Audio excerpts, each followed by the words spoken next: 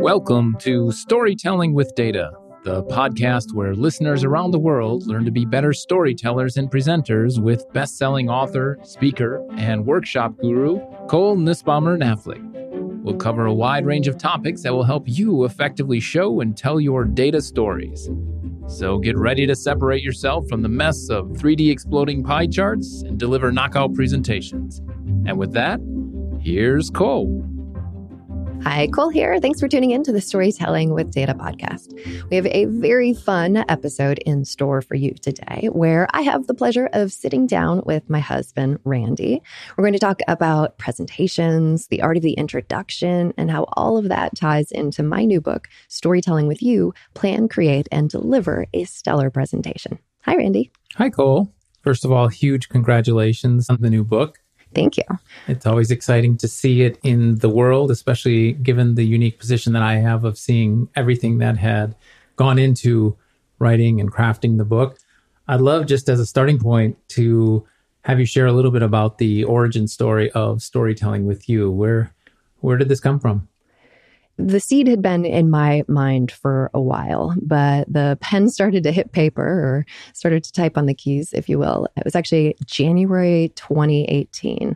I was in a cafe in London. I had a down day between delivering workshops and thought that I wanted to write something new and something broader than what I've tackled before. Because in the many years that we've spent helping people design effective graphs and communicate with data, it's become increasingly apparent to me the role that the individual plays in that process of either making the communication successful or not. Right? Can you make a great graph? Okay, that's one part of the equation. But can you then subsequently talk about your work in a way that makes other people want to engage and listen and act? And so this book really tries to get into the strategy and the tactics for doing that, for preparing one's self to deliver a stellar presentation.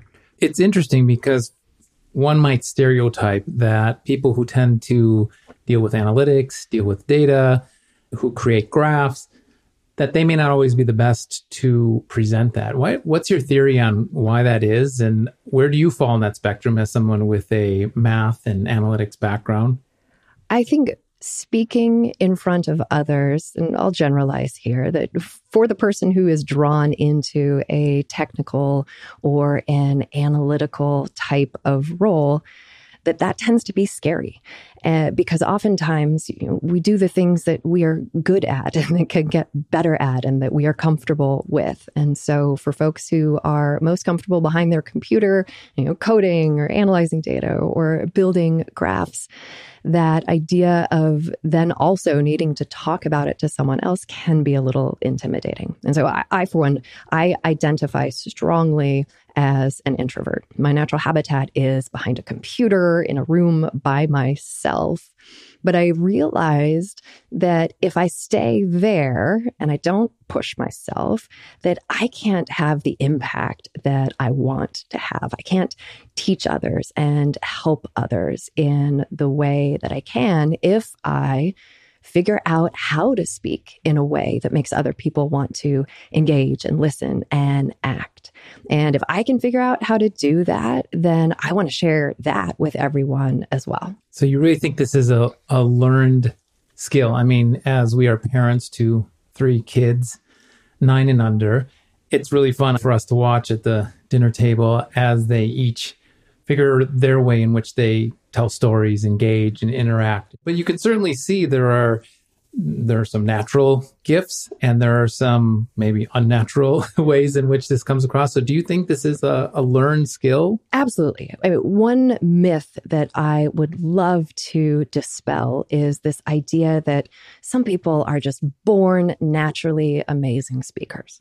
Maybe that happens every once in a while, but I posit that that is rare. Good speakers are not born, they are developed. And they are developed typically through a great deal of practice.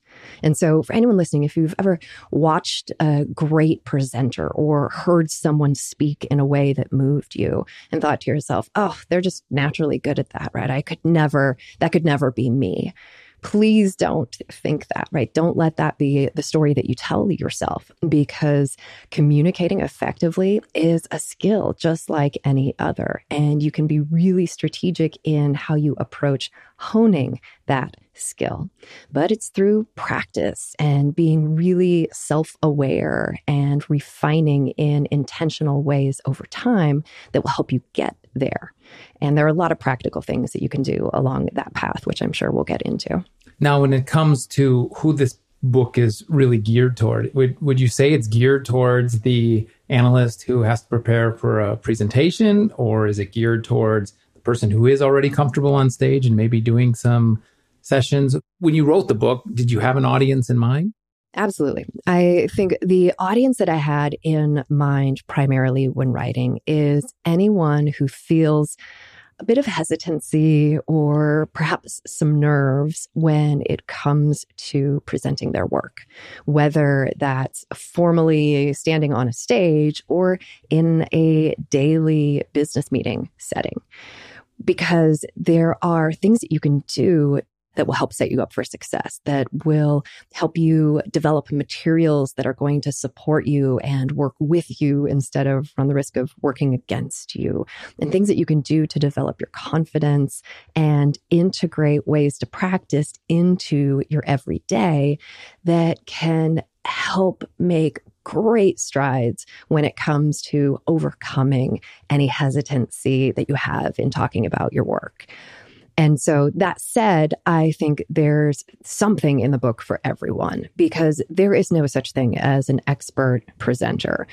Being an adept presenter is a journey, and we can all continue becoming increasingly adept at how we present. And the book is really trying to summarize a decade of experience that I have from speaking in front of audiences, from tiny intimate settings to huge conferences, and how you can break that down into the component pieces and put the building blocks in place to be able to resonate and engage with an audience. Let's go a little bit away from the book for a minute, because you mentioned something that I wanted to dig a little bit deeper in. It's all these workshops, all of these conferences and events that you've given talks to. Talk about that in terms of what you were finding when you would deliver to this small, intimate audience versus what you might have seen when you were standing on stage. Were there learnings along the way that may have appeared in the book? There were absolutely learnings along the way, and I tried to get as much of it as I could into the book. So there's a good overview of a lot of those tips and tricks and strategies. But for me, irrespective of whether it was a small group or a big group, something that I went into and that I continue to go into every session with is being so prepared ahead of time that I can be really present and in the moment when I'm there in the room with other people, which allows me to be an observer and watch people's faces and body language. Speaking live with other people is amazing because you have a continuous feedback loop in your audience's responses. And, this can be one-on-one when you're talking with someone. It can be in a small group setting. It can be in these big conferences where as you do things, you can see, are people stiff and do they look stern and you need to win them over? Or do you see body language soften and people lean in and nods and smiles? And when you know your stuff really well and you've prepared ahead of time, it leaves some brain share open to be able to really watch and observe and react and do more of the things that seem to be working well, or adjust when you notice reactions that you're not wanting to see, or dig into that and ask questions and bring people along with you. over time, for me, it just became fascinating that the way I talk and the way I move and how I move around a space can make a difference in how the material comes across and is received. And that is profound. The way that you speak about something can make the difference between someone else wanting to pay attention and do that thing or not. And that is a crazy superpower when you can figure out how to do it in ways that makes people want to engage. And that's really the crux of the knowledge and experience that I'm hoping to share with the new book.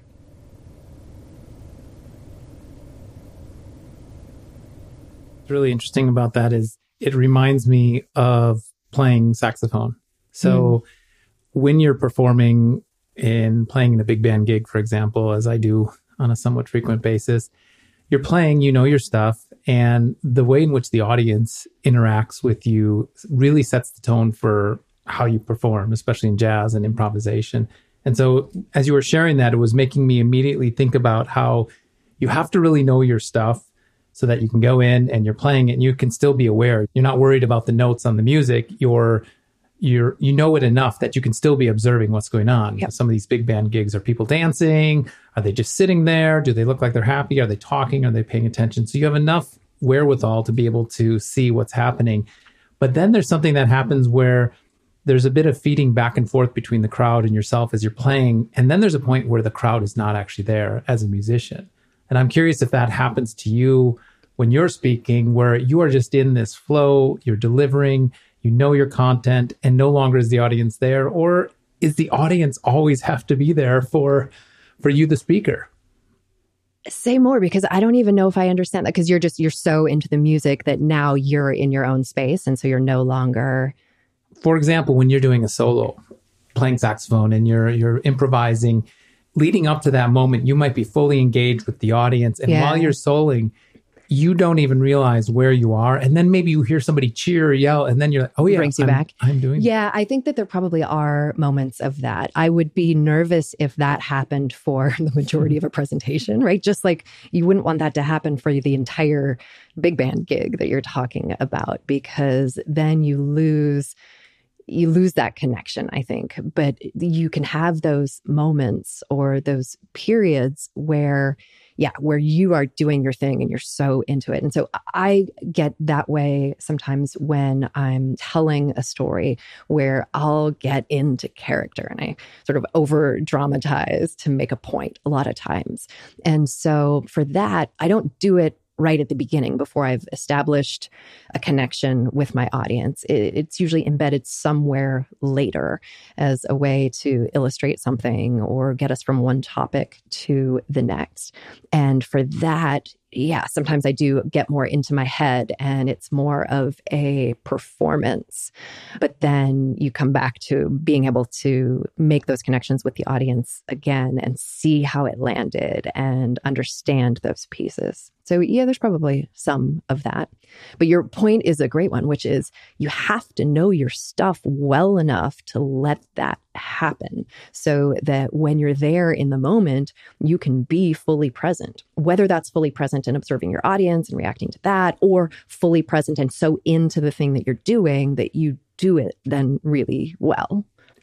Now, you've organized the book into these 3 sections: plan, create, and deliver for the ultimate presentation.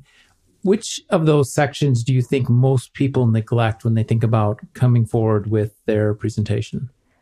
I think people pretty equally neglect planning and preparing to deliver. We spend most of our time typically on what's the middle section of the book, which is create, because it's really easy to get done with a project or an analysis and just jump straight to our tools. We open up PowerPoint or Keynote, we start making slides because that feels really productive. And we have something to show at the end of it. But actually, that's not the place to start, and it's not the place to stop. And that's the reason that the book is structured such that it is. So the whole first section, it's the yellow section in the book, is plan. These are all of the low-tech things that you should do upfront. So this is after you've finished the project, you know what you need to communicate, but before you start creating the materials, stop and think about your audience critically, who they are, what they care about, who your target audience is, how you prioritize with their needs in mind first and foremost. Then how do you craft a message that's going to resonate and get really concise on what that sounds like? That's chapter 2 in the book. Once you've got your message straight, you can brainstorm and compile the pieces in a low-tech way that are going to support it. People who have heard me speak before, one of the topics I often comment on are the power of Post-it notes and creating a storyboard, which is a great thing to do up front after you've considered your audience, you've planned your message. Now think about what content is going to help support that message and edit ruthlessly during that process. So then you get your plan of attack that is going to help keep you on track and make the rest of the process more efficient. It's also a great point to be thinking about story. Story as a way to structure your overarching presentation, stories that you might integrate into your presentation, depending on the context. So all of that happens before you ever open up your tools.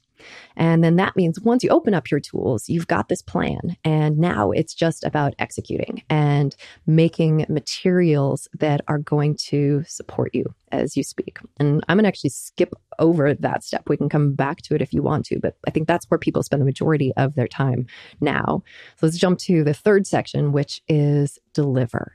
Because as we talked about, the role that the person plays in communicating is a huge one. And it turns out you can actually have mediocre slides and visual materials. If you know your stuff, you know your story, you know what you want to get across, you can talk about that in a way that instills confidence and makes you credible in the eyes of your audience. That can still be a really successful scenario.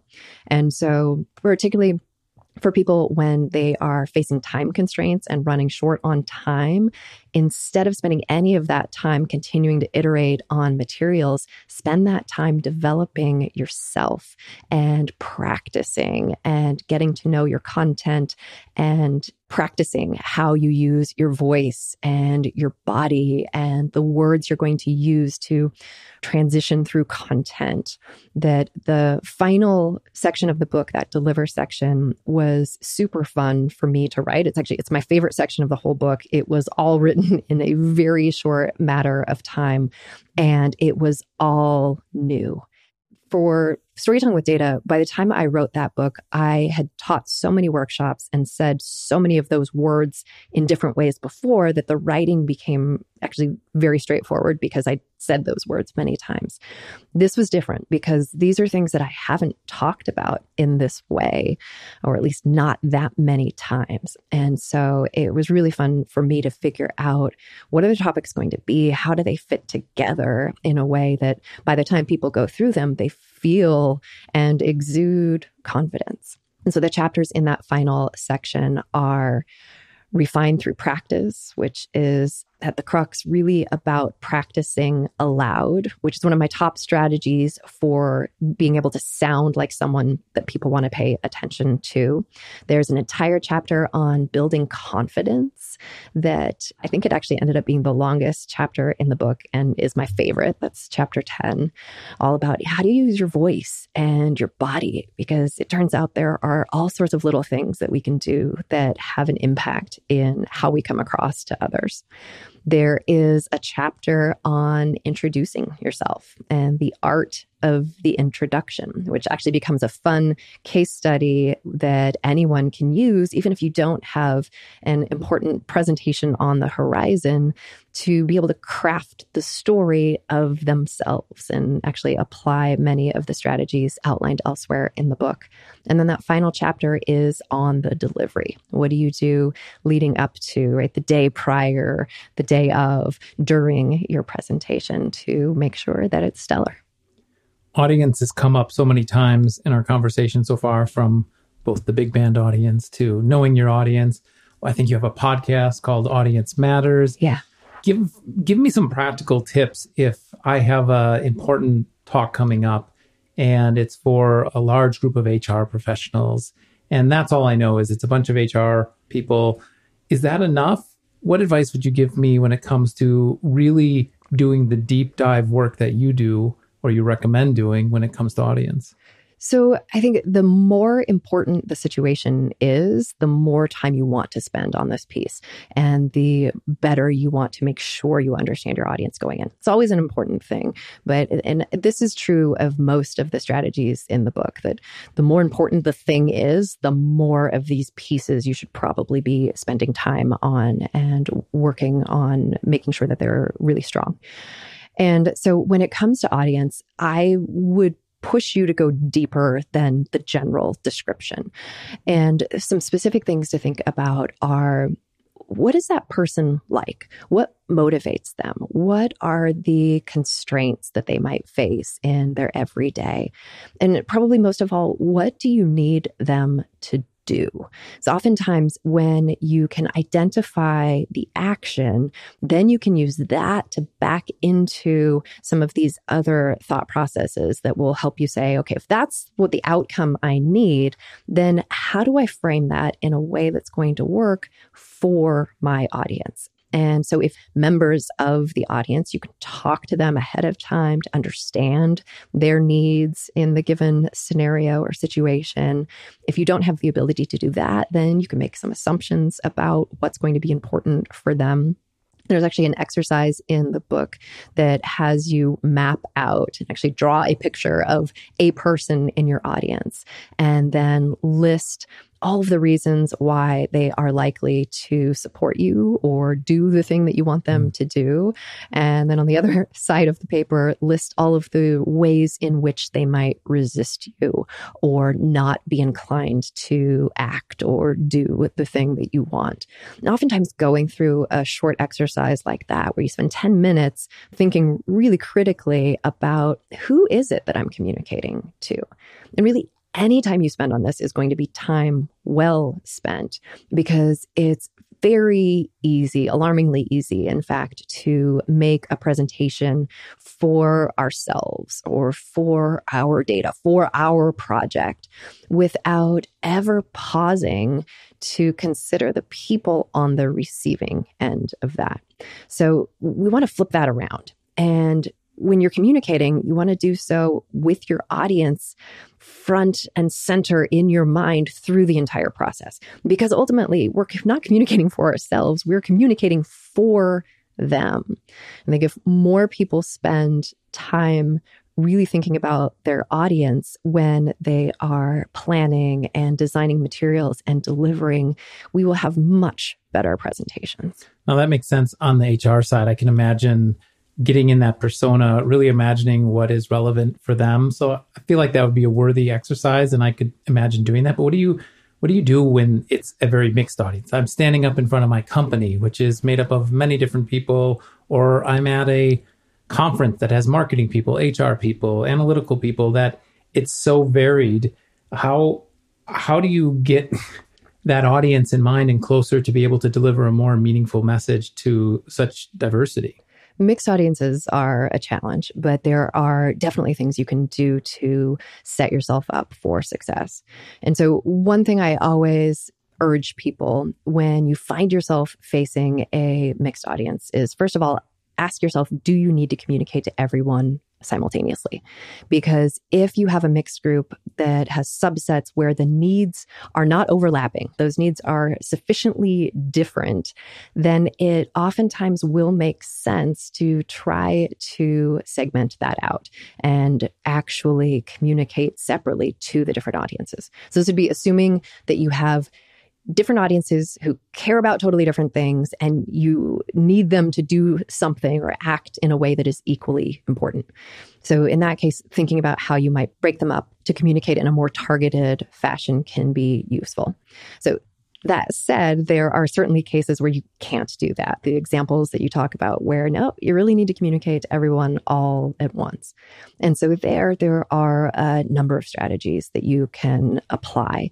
And a lot of them come back to this idea of finding common ground across your various subsets and using that as a place from which to communicate. And that can take on a number of forms. So you might find something that everyone in your audience can relate to or that they all care about. So you start from this place of commonality. You can also flip that around on its side and actually call out the differences or focus on some of the differences as a way to get people engaged and thinking critically about both their own perspective as well as others. Can you think of an example of that, perhaps? So one thing that actually combines both of those strategies that I have experienced from my time at Google was we would do this massive employee survey every year and ask about a bunch of different dimensions of the work environment. And communicating those results was always a really interesting thing. And it looked different for different parts of the organization. So I used to support one exec where his direct reports, they were very competitive. And so in that case, we would show them in a single meeting, right? So you've got people who are representing very different parts of the business who mostly care about their piece and not their peers, but who are highly motivated by competition. And so in that case, we would show that whole group the high-level summary of how did it look across the organization and how does that break down by the areas which each oversees. So it gives them this commonality of, okay, we know how that rolls up. This was a sales organization. We know how this rolls up across the sales organizations. And I can see my piece where I can look to see where am I against my peers? Where are things similar? Where are they different? Where are there spots where everyone might be struggling and areas where we might focus attention? So that said, we also had to be careful in a couple of settings because people got so competitive that we ended up taking a different route where we would show the range of low to high across these different dimensions. And then we'd only show each exec where they were in that range, because by actually sharing the detail across everybody, it got into these really unproductive conversations. And so you want to know that going in, ideally, but sometimes it is this process of getting to know your audience through communicating with them and then refining that over time as you get opportunities to work with them again. One of the sections in the book that you have mentioned, and that was one of my personal favorites, is the section around introduction. And in fact, at the last workshop that was done in Milwaukee, you did for the first time a whole separate workshop just around the art of the introduction. Let's talk a little bit about that, because this is a topic that I know you're very passionate about. But on the topic of introductions, why is this important? How do most people think about it or not think about it? Well, and I think that's it, that most people don't give much thought to how they introduce themselves. And it's such an important place to be able to connect with your audience and give them insight into who you are in a way that's going to help make the rest of the communication process smoother and easier. The session that we went through in Milwaukee was super fun, which was 90 minutes. It was just an afternoon session the day before our standard Storytelling with Data workshop, where participants had no idea, I don't think, what they were getting into, because all we said was, it's a special session based on content from the new book. And when people walked in the door, I had them start introducing themselves to each other. And then we talked a bit about that process. And one of the observations that was made was I basically just gave a recount of my resume, or I start with my job title, and then that kind of kills the conversation. And so then we went through this process of really crafting how we tell the story of ourselves. And I mentioned this before, but we can do so using a lot of the strategies that are shared throughout the book. So once we got into it, I had people get in mind a specific scenario in which they need to introduce themselves. This could be before a presentation or at a job interview, or maybe they're at a networking event. Just get something specific in mind. Then spend time brainstorming the perceptions that you want to create in the people to whom you're introducing yourself. How do you want them to describe you? And we spend quite a lot of time here to push people past the first few ideas that come up. These are typically lists of adjectives of how people want to be perceived. So if people wanted to do this or practice this or listening, and they want to start with just crafting the perceptions around them, what should they do? Make a list. Set a timer for 5 minutes and list as many adjectives that you would want somebody to describe you with, right? Imagine you've just introduced yourself and it was amazing. And now your audience is full of these ideas about you and who you are. So this person walks away and says, wow, Cole is smart and articulate. She's eloquent. She's confident, right? And you can go on. And consulting a thesaurus can be good to do. Try to make your list as long as you can in 5 minutes. 5 minutes is a long time. 5 minutes is a very long time. Your list should be like 20, 25, 30 adjectives long at this point. And then you can go through the process of prioritizing. Group similar things together, put a lens at it of, all right, if this is the breadth of perceptions I might like to create, what are my top 3 perceptions? And now is when I like to get my sticky notes out. And I'll write each of those perceptions on sticky notes, and I'll arrange them in loosely a triad, a triangle shape, because I'm going to put other sticky notes around them. So with those perceptions in mind, now you can spend time thinking about your experiences. These might be roles that you've had, projects you've worked on, anecdotes, stories, points of evidence that might illustrate things that are going to help you now get these perceptions across to your audience.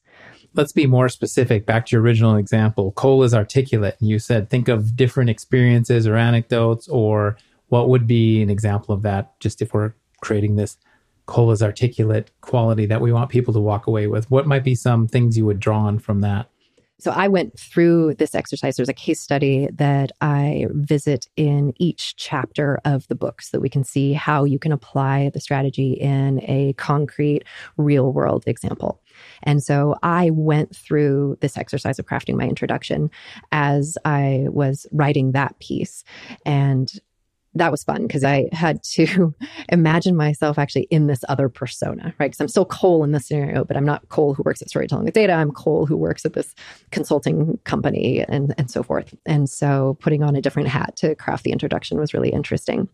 And articulate was on my list, but it turned out that wasn't something that I needed a point of evidence to get across, because I had several things on my list that I could illustrate simply through how I speak. And so that's one way, actually, when you go from your big list to trying to cut down your list in useful ways, is by thinking about which of these might I demonstrate simply by how I speak and how I move and how I am, and where do I need points of evidence that are going to be concrete in different ways to get those perceptions across. So story is going to weave its way then ultimately into this as well, or? Yes. After you've prioritized your perceptions, you've brainstormed different experiences that are going to help you demonstrate these, that's when story comes in. And now you want to think about, all right, of all of these ideas that you've brainstormed, how do they connect? Or which ones could you connect into a flow? And it's funny, even as I talk about this, I find I'm moving my arm in an upward and downward motion, because for me, the narrative arc is the structure for doing this, where you start off with the plot, the thing that's going to get people's attention and start to set context. And then you introduce some tension and build that to a point of climax, and then falling action and resolution. And so figuring out how you might structure the story of you loosely along this narrative arc. And the beauty of that is, or part of the beauty of that is the connectedness that it enforces. There's something about just organizing pieces of content in that flow that makes you think about how one piece connects to the next, that when we're storyboarding in a more linear fashion, it's easier to approach it in discrete pieces. And so forming your story, and then the next thing to do, and this was a bit of a backfire at the actual session, but was still useful, I think. But the next thing to do is to take your plan that you now have, your sticky note storyboard, and talk through it out loud. I actually tried doing this in the session, which backfired a little bit because it turns out it's super uncomfortable for somebody in a room full of 50-some people to practice aloud. I think you were trying to model that behavior, and it was even awkward doing that, right? Yeah, I was talking to myself, trying to encourage other people to talk to themselves, but that just seemed strange. It didn't go over well. So recapping a bit of, and folks can read the book to understand better around the introduction, but if we wanted to give some takeaways from this concept of really making sure you're thinking about what are the attributes and the qualities you want somebody to walk away with, actually listing those out, putting them on Post-its, coming up with a few that you really want to highlight, then mapping that to experiences you've had or roles or different life events that map to that, and then figuring out what other stories could be woven into that. And I think actually one of the things that we've done at Storytelling with Data that's interesting is everyone on the team has really crafted their introduction and their narrative because they're often in front of audiences. And what you had done at the mini workshop was you had each of the people come in and do their introduction so that people would get a sense for that. And I think that made perfect sense for something where you're on a stage presenting to people, but it's not uncommon to go to an event and the person running the event says, all right, everybody, turn to your neighbor and introduce yourself. And no one thinks about it. And as you said earlier, they recite their resume or their name and title. How do you go from the more, I'm going to tell you a story about this thing that happened to me and that's who I am and that's why you're going to like hearing what I have to say, to maybe that shorter, more common situation where someone is going to be introducing themselves? And that's the beauty of it, which is when you go through this process in a robust way once, now you've got your big story that, you're right, won't make sense to use in every setting, but you can draw now pieces from that. And what we did during the session, and what I'm a big fan of in general, is once you've gone through this process, now put various constraints on it. Imagine you have 2 minutes to introduce yourself or a single sentence, and figure out what those might look like in different settings, because then you've got something that you can pull from anytime you need to introduce yourself. And it's not your job title. It's something usually much more interesting and personal than that. And for me, that was so fun to see at the session. So after people crafted their introduction, then they practiced delivering them to each other and giving feedback. And some of the connections that were made through that process blew my mind.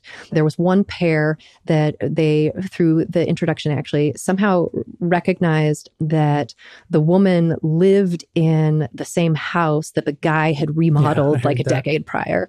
So that was super fun. There were others that just commented on these personal anecdotes and ways that they were able to relate to each other and appreciate each other in ways that would never come up in a typical introduction. And I find that fascinating. And the cool thing is, you know yourself really well. And so applying some of the strategies, and particularly those that feel a little uncomfortable, right? If you've never storyboarded before or haven't brainstormed with the idea of your audience in mind, starting out by doing that about something you know super well, yourself, can actually be a great way to practice a lot of the strategies that come up over the course of the book. And so The Art of the Introduction is chapter 11. It's right at the end, which maybe is surprising, but I think when you can confidently represent yourself and speak about yourself, it makes you feel really empowered to then be able to talk about other things in an eloquent and articulate way as well. I had a chance to participate in the session, and an interesting output of one of the conversations I had was that the individual wanted to really relay all of their expertise and their knowledge and their ability to use technology in a really efficient way, but they had hesitation because they didn't want to come across like they were boasting and they were highlighting and showcasing themselves, especially because, as she had said, that where she was from, that this wasn't culturally acceptable at all, that you don't want to promote yourself in this way. And through that conversation we had around her ultimate goal of what she wanted to convey to somebody wasn't that she was super smart and knew how to use technology, but instead she really loved helping people achieve things that they may not be able to normally achieve because technology was a barrier. And so we changed her narrative around to, I found that I really enjoy helping people solve problems using technology, which is something I tend to be better at. And her whole notice just conversation how changed. the audience got brought into that in a much more direct way as well. Let's shift gears a bit and talk a little bit more about the writing process of the book, something I'm always fascinated in and something that I got a chance to see firsthand. So first of all, how did this book compare to the previous two books? This one I worked on for a longer period of time, but it was also in a few stops and starts. As I mentioned at the onset of our conversation, I wrote the introduction and mapped out the table of contents, which shifted around a little bit, but back in January 2018. And I was super gung-ho on it, and then realized that there was another book that I wanted to write first, which was Let's Practice. That came out in 2019. And after that, once the dust settled there and I was ready to write again, I pulled this one off the shelf and started writing. And then it wasn't long after that global pandemic hit. And I had this thought, oh goodness, people are never going to talk to each other in person again. This book is fully irrelevant. But once I started to see things shift and that people were going to be talking to each other again in person, and that we had to a large extent forgotten how, it seemed like timing was finally right. And so I wrote the majority of the book between December and April of this past year. Talk a bit about that process. So you talked a little bit about the intro being penned in a cafe. That sounds like the classic romantic writer. But what does the rest of the process look like in terms of how you organize sections and thoughts and chapters and things you want to talk about? Yeah, not always as beautiful as that picture. I felt there were a number of times where I think I characterized it to you and others where I felt like I was fighting against the book because I couldn't figure out how to structure some of the sections. And so when I'm writing, I follow a lot of the things that I actually end up talking about in the book, storyboarding being a key example of that. Before I start a chapter, I know what the topic is going to be. And then I spend time brainstorming on sticky notes, ideas that might fit in, examples that I might use, anecdotes that I may draw on from my experience, and then organize those. And oftentimes I'll do that and maybe let it sit for a bit and then come back with fresh eyes and continue to rearrange and add and take things away. And then I take all the sticky notes once I've got them in an order that I like, and I put them on large pieces of paper. And then I bring that large piece of paper around to the other side of my desk or up off of the floor, which those are my two favorite places to storyboard. And now that becomes the plan of attack as I start writing. And so often what will happen is some sticky notes become section headings, and then I write the details. But there were some cases, so I know the chapter on graphs, I wrote and rewrote several times because it was a hard challenge to figure out, how do I say things that I've spent entire books explaining before? How do I put that all in a chapter? And you can't, obviously. So I tried a couple different approaches and wasn't happy with any of it. And so then it was this process of figuring out, do I try to cut up what I've done and take that as a starting point and make it make sense? Or do I just need to start with a blank slate? And without, and actually, after fighting against it for a bit, I ended up starting with a blank slate and love how that chapter turned out. But it wasn't a linear process to get there. So you've shared your favorite chapter was the chapter around practicing and how to instill confidence in yourself. You talk about your most frustrating was around the data piece of it and communicating. What was the part that didn't make the book? Given the many rewrites of the chapter on graphs, there are big chunks of material that overlaps more directly with storytelling with data that I ended up just cutting entirely. For example, I remember this because I posted bits of it on Twitter as I was going through and realizing that I wasn't going to be using it, a section on decluttering and a section on focusing attention, because they were framed too similarly to ways that I had explained things before. And so as I look back, it feels like it was a fun challenge because I needed to take concepts that I'd talked about them before and do so in a way that is congruent with that, but not repetitive. And so it ends up being framed in a different way that I think actually turned into a great summary of how to communicate with graphs. The book's off to a good start. Do you think this is a testament to people's desire to get back to meeting and discussing and presenting and doing that in person? I hope so. And we're definitely seeing signals of that on our workshop side, where for a very long time, all of the inquiries were wanting virtual workshops. And then there started being a smattering of in-person requests. And now we're getting back up to a steady volume of both virtual requests, but then also in person. And there's a magic that happens when you are physically in the same space as others. And so I'm very happy to see that picking back up. You famously said that after you wrote Storytelling with Data, you didn't have any more words in you. You now have 2 new books since then. Are you all out of words? Will there be something on the horizon? It's funny because I remember that feeling and I was so convinced.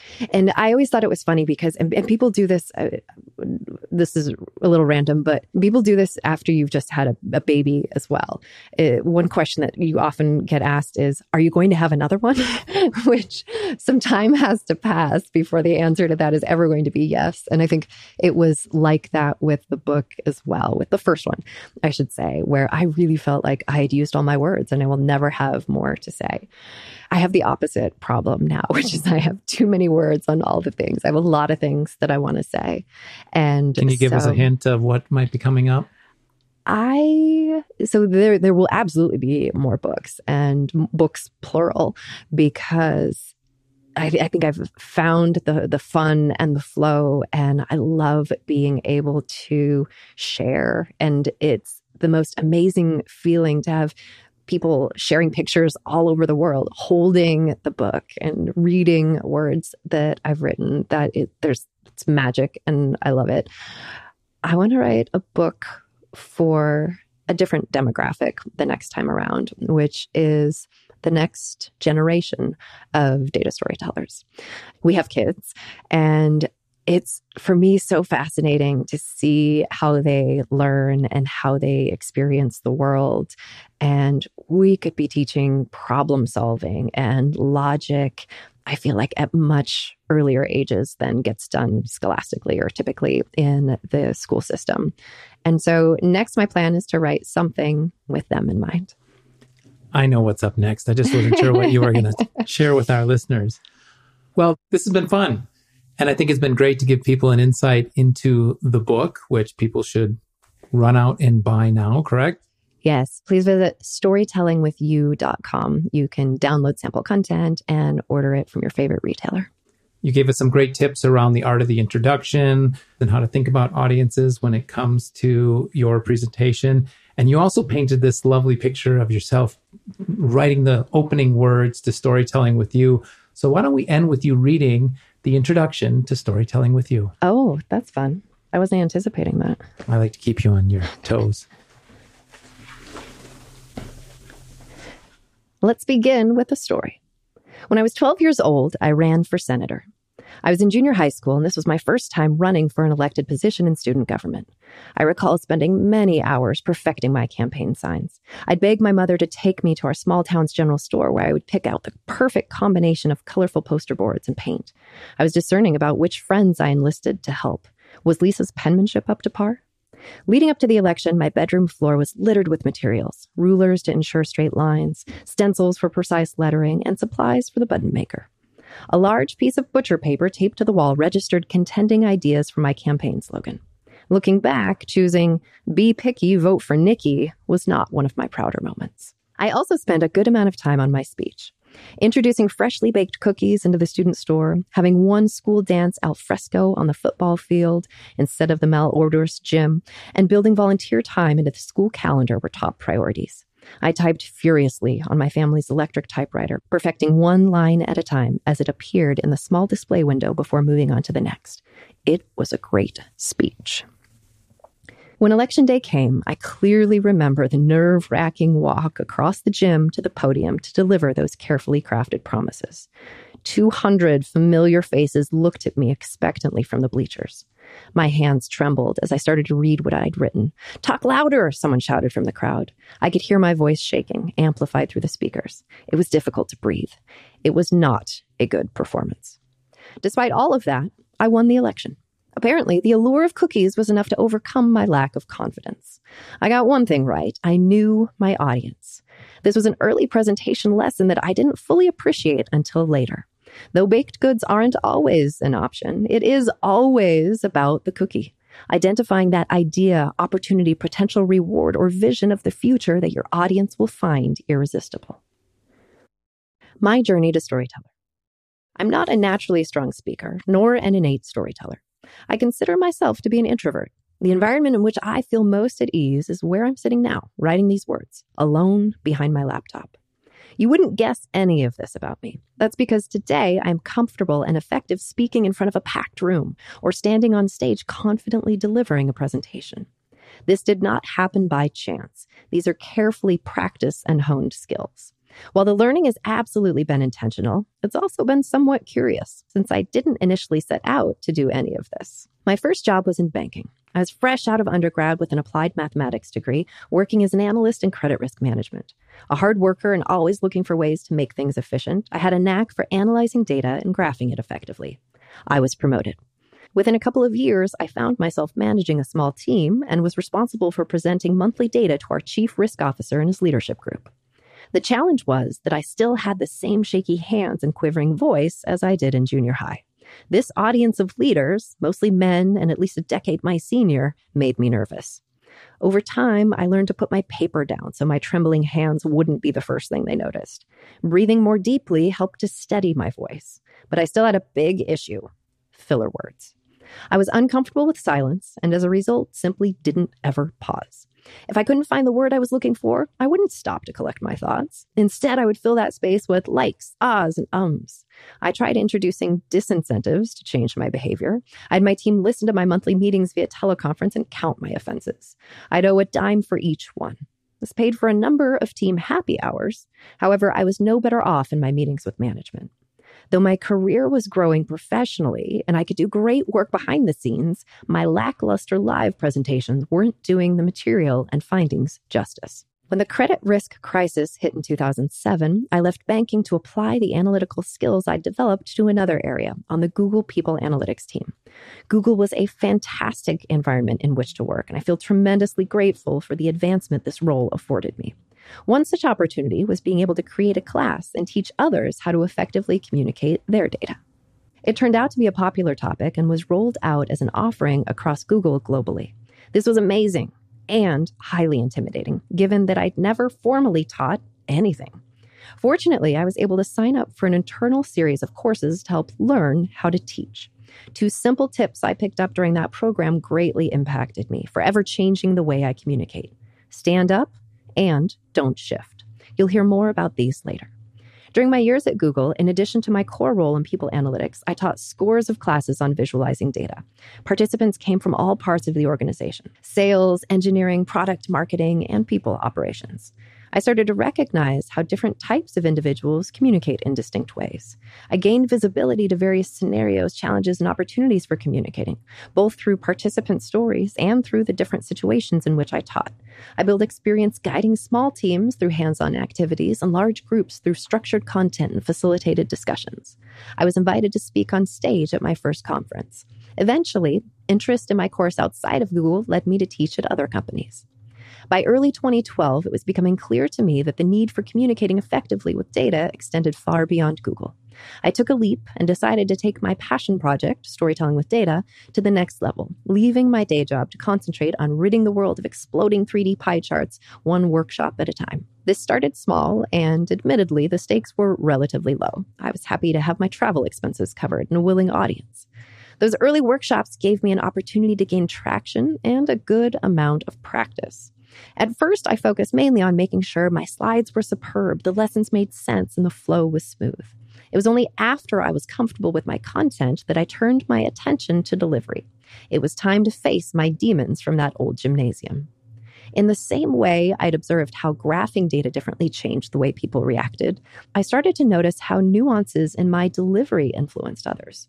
Watching my audience for cues and feedback, I would see the impact of varying simple things like my volume and speed.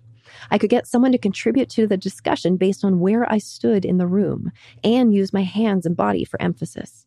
When a group became pensive, softening my voice could draw them into the present, their ears perking up in attention. Becoming animated would immediately shift the energy in the room. Every new audience meant a fresh opportunity to experiment, learn, and refine my storytelling and presentation skills. Along with this, I had a growing and revolutionary realization. As a good presenter, I could get others to invest in what I care about. Conversely, if I can't present my ideas effectively, there's no way I can drive the change I seek. Over time, justly serving Storytelling with Data's mission to inspire positive change through the way people communicate with data meant I could use some help. It's a big job. The company's grown to include a small group of talented individuals. Each member must be adept at communicating, able to present skillfully, and capable of speaking in a way that makes others want to listen and engage. Sharing what I've learned, I've guided my team to become powerful presenters and inspiring storytellers. By practicing and implementing the lessons outlined in this book, you will become one too. The introduction goes on from there with sections on why people should want to be a better storyteller, who the book's written for, what you'll find in the book, including summaries of each of the 12 chapters. And again, I'll point people to go to storytellingwithyou.com. The sample you can download actually includes the full introduction as well as the first half of chapter 10, which is my favorite chapter. So check that out and order your copy today. Now I know why the kids enjoy nighttime bed stories. Thanks for sharing with us. And this was a great conversation. Thanks for sitting down with me, Randy. It's been fun. And thanks for tuning in. Thanks for tuning in is weird, though. That's what you say at the end of it. Yeah, thanks for tuning in. For those who wouldn't be listening. If you're hearing my voice, you are tuning in.